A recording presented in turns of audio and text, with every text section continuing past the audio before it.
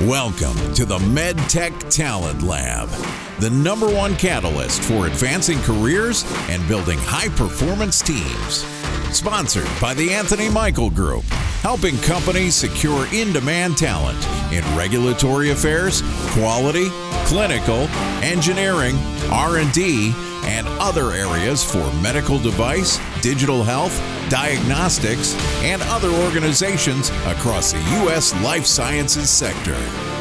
Here's your host, Mitch Robbins.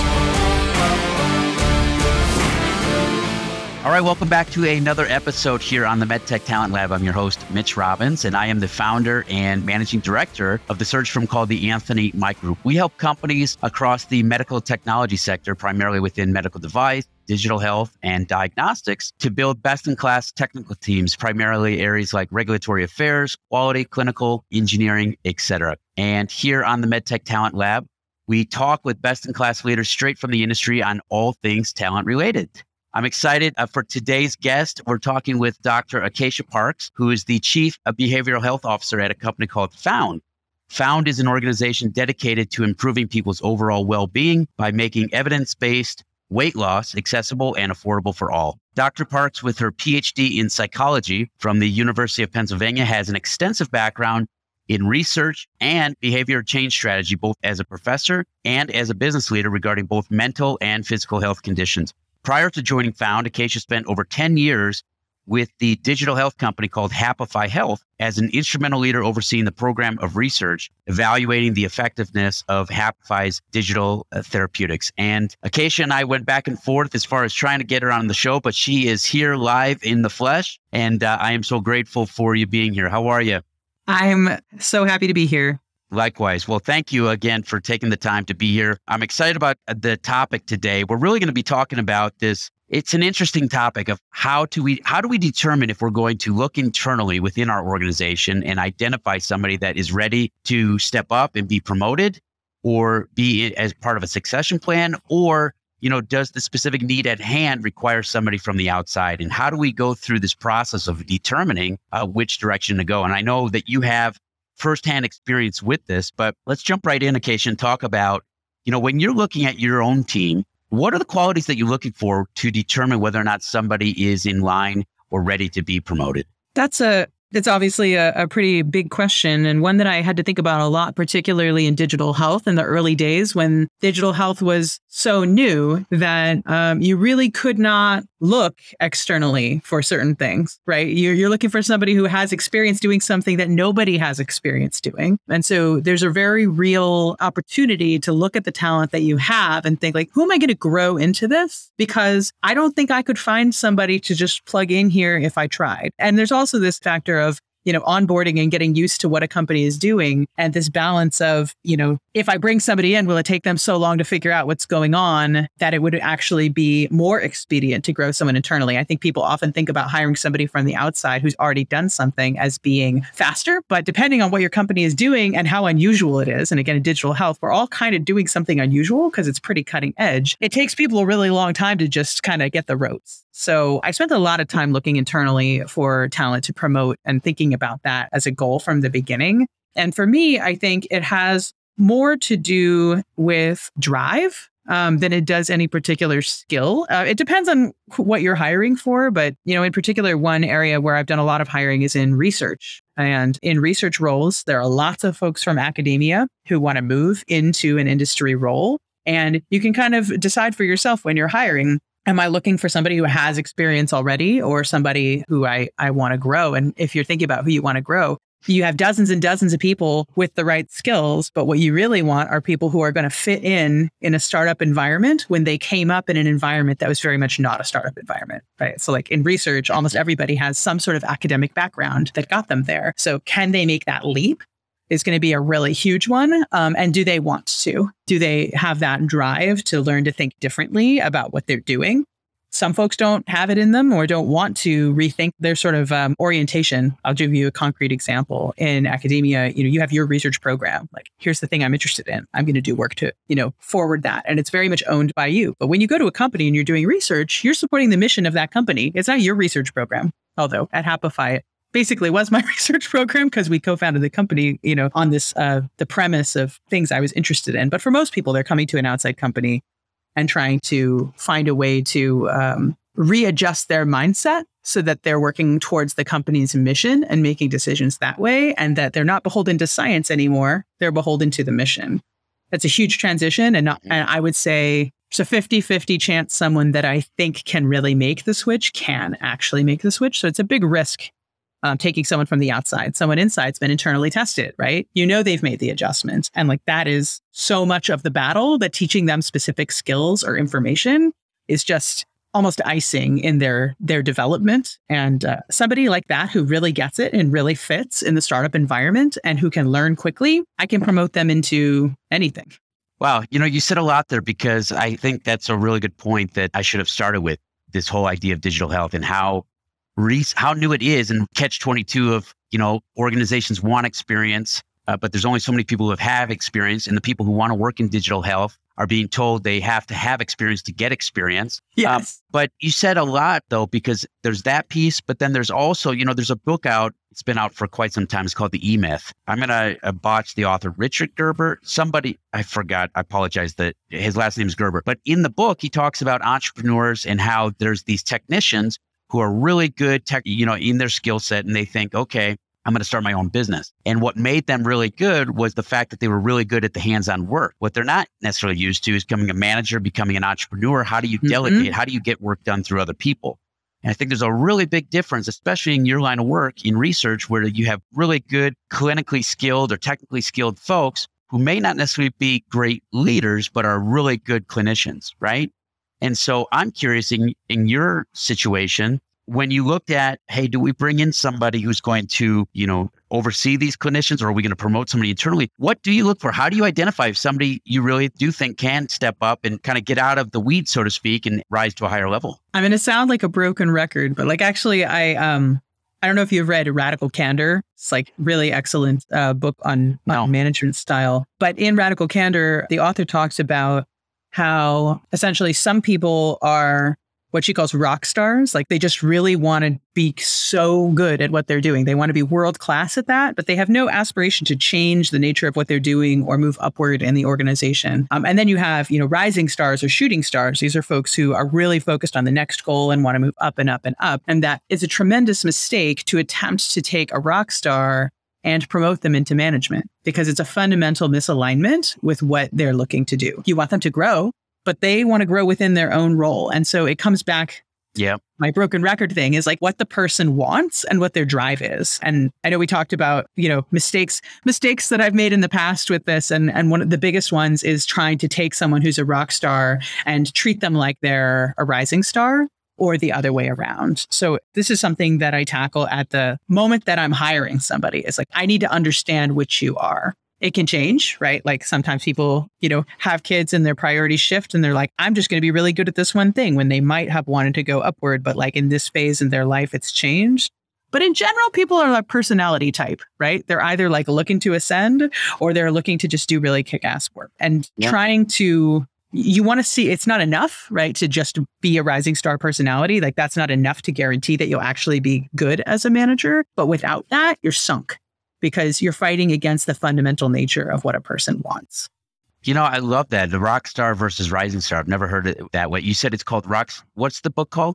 Radical Candor. Radical Candor. Rock star versus rising star. I love that.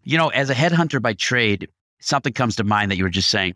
If you talk to a candidate and you say, describe your dream job, people have a really hard time, more often than not, taking such a broad, big question and articulating what they want. If you ask more pointed questions and you start to identify what are the pain points in their situation right now against what are they trying to achieve, now you start to help them flush out really kind of where the gap is, right? And help them move forward. I'm interested in how do you flush out if somebody's potentially going down the rising star track or the rock star track? Are there specific, types of questions that you use during that conversation? So, this is one piece where, the really big mistake is not to ask at all. But often, if I just describe those two types of trajectories, people can very easily classify themselves as one or the other. So, I've certainly made the mistake in my early management days of just being like, I have this one person and I need the team to grow. So I need them to be a manager. And so I'm going to put people under them, and like not having the conversation at all. In that case, turned out to be a huge mistake because they were a rock star and they were great at what they did. But that, I made the mistake of assuming everybody wants to manage because I do.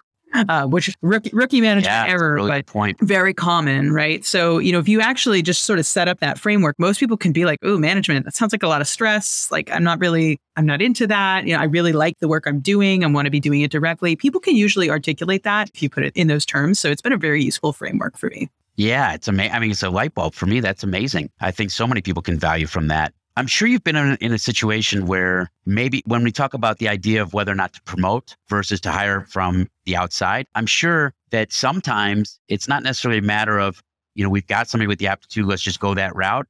Maybe there's situations that you've experienced where the outside perspective is actually needed because you need somebody without maybe the organizational blinders on. Would you agree or disagree? Yes, deeply. So, and this has been really interesting working in the weight loss space, because I think when you are in an area where the science is ambiguous and doesn't yield very clear instructions about what's right, you get people with almost like semi-religious beliefs about, nutrition or the best way to be moving around or all of the hot areas of weight loss. The research is just really messy. And so there have been places where I found it really valuable to consider outside perspectives. Actually, I'll do a call out of one of the roles that I have is something called a scientific liaison. This is somebody that basically answers questions for people all over the company by going to the research and saying, like, here's what's there. Here's what's not there. Like, here's what I think we can comfortably say about it. And she's a biologist. She's got like no skin in the game of weight care.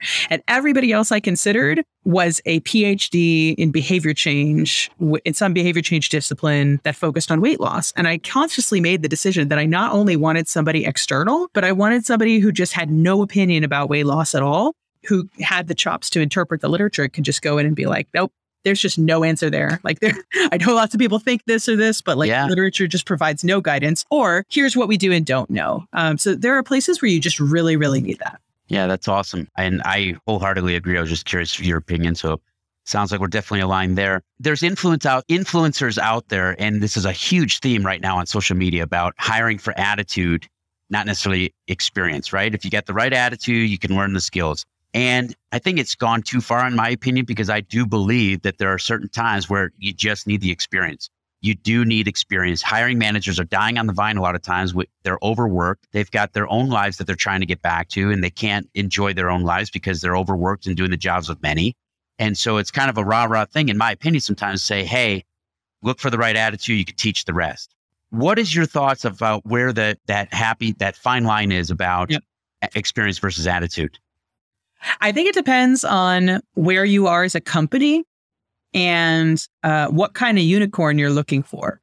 So if you're looking for somebody that it's going to take you 6 months to find this one person who may or may not even want to come work for you because they have the experience you want, that's a situation where you might just consider home growing somebody because it's going to take so long and you may not even find the person. And meanwhile, you've got nobody in seat at all. And for me, like, I would rather have somebody who can 75% do it and in 3 to 6 months can 100% do it in seat than to kind of deal with this world where you're needle in a haystack searching for somebody with just very specific expertise. So that's one piece. And then the other is just like, can you afford to do it time-wise? So I hired somebody at Happify when we were just starting to grow. And she's straight out of academia, had a lot of promise, had all the right ideas, but like no business knowledge or experience at all. And now she's running research strategy at Happify. She grew into that role. And now she's a unicorn, right? She's that needle in a haystack that people are looking for who actually knows how to do science in industry. And I grew her from the beginning because there was just nobody in the world that had that experience at that time. And the company was growing slowly, so I could afford to do it. So those are kind of the two things for me. It's like now I'm looking and there's some roles that I just need like immediately. I just need somebody who knows what they are doing and has done this somewhere else. And I can't home grow. I have tons of applicants who are like, home grow me. I have so much potential. And I'm like, I know, but I don't have time. So depending on how quickly you're growing and what function you're building and how badly you needed it to have it yesterday, you also may not have the luxury, particularly if there are people who do have the skills. There's no sense in leaving a role posted for 9 months for somebody that doesn't exist. But if you have a choice and you're in a hurry. Yeah. That person that you referred to, that you basically helped home grow, did you identify her as a rising star initially? I did immediately. Okay. It was clear to me that she was interested in doing the transformation work that needed to happen. And I knew that I needed somebody who could manage. And so we level set on that from the beginning, where even though she didn't have much experience doing it, I kind of told her some things about what it's like. Like, it is stressful. You're dealing with people. It's not just about work. It's about process. And people either have like a revulsion reaction to that or they're intrigued. And even if they've never done it, you can kind of tell them about it hypothetically and be honest, right? Managing people is stressful. It's not for everybody. You have to be talking to people constantly. Right. If you're an introvert, you may not like that. But yeah, I did. I level set with her from the beginning and she wanted it. So if we're aligned and working in lockstep, growing somebody can be really, really satisfying in addition to being really good for the organization. Yeah, no, that's interesting. And I'm glad that obviously it's a success story. I want to ask you about the flip side. You mentioned some of your early rookie mistakes as far as thinking that, look, we need somebody, so I'm going to do it this way, and not necessarily taking into account what their psyche was, right? Talk about a time you promoted from within that didn't go well, where it went awry, and kind of what are some of the issues you ran into? Yeah, so a couple lessons, a couple things that I think I took away from some of these, and I won't call out any particular instance, but one is, as I mentioned before, sort of assuming that everybody wants what you want, and or assuming that people are like chess pieces and you can just sort of stick them where you need them, which is true in some ways, but in other ways, like, you'll get a lot more mileage if you're matching somebody to what they want. And what you see when you have a mismatch is just all this friction. Like, you expect one thing and progress doesn't come quickly, then there's just kind of a misalignment that can happen where you're actually spending a lot more time helping them do things they're not motivated to do. And so it ends up feeling like, if you ever taken your dog for a walk and they just like lie down because they're too tired and you have to like push them or pick them up, it's like they're not running alongside you because they're not committed to where they are. So that can be really tough. The other piece, and this is a really tough one, it's like kind of a heartbreaking one, is that people don't always accurately have the ability to represent what experience and skills they have. So another thing I learned is that like I've interviewed candidates who are like, I'm a really great manager. And like, now I'm like, interesting, right? To really dig into what management experience is. And like, I'll give you a metaphor that really helps me understand this. When I learned to teach critical writing in graduate school, I was like a critical writing teacher. The instructor, Val Ross, who led the whole program, said 2 pages of bad writing is enough to help a person learn how to write better. You don't need 10 pages of bad writing. Like, it's just more bad writing. And then they're just exercising writing badly. So, sometimes folks will say, oh, well, I have a few years of management experience. And I used to think that meant that they knew how to manage. But like, I have been tossed in management situations where I had no idea what I was doing, right? Like, people don't always train people or mentor people on how to manage. And so if you've spent several years managing, that means very little. In fact, it may mean that you just spent years exercising poor management skills with no feedback loop. And that when they come in, they're going to bring that to your organization. So management experience is this dicey thing where people don't necessarily get good feedback. And so they can't tell you whether they're a good manager or not. They can tell you how much management experience they have. And that doesn't mean anything about their management ability. So I've certainly also gotten wiser about taking people's word for it when they're like, oh yeah. The big one is I used to get is like people from academia being like, yes, I've managed research assistants. I'm like, oh, that's not the same thing at all. Right. But like those folks feel that they have management experience. So when people say that, you want to really dive into and understand what their experience was like and what their approach was and a time, when they messed up, what did that look like? And you want to see evidence that they've made all these mistakes that we're verbalizing, assuming that people want what you want. Treating people like they're your friend. Like, these are all these sort of rookie errors. You want to hear them be like, and then I did that and learned the hard way I shouldn't do it. Like, you want to see evidence that they've cycled through some of these rookie errors already, or else they're going to come in and you're going to be dealing with it from scratch. And if I'm going to do that, I might as well home grow somebody. Yeah. And I had an old boss put it this way. You can have 10 years of experience.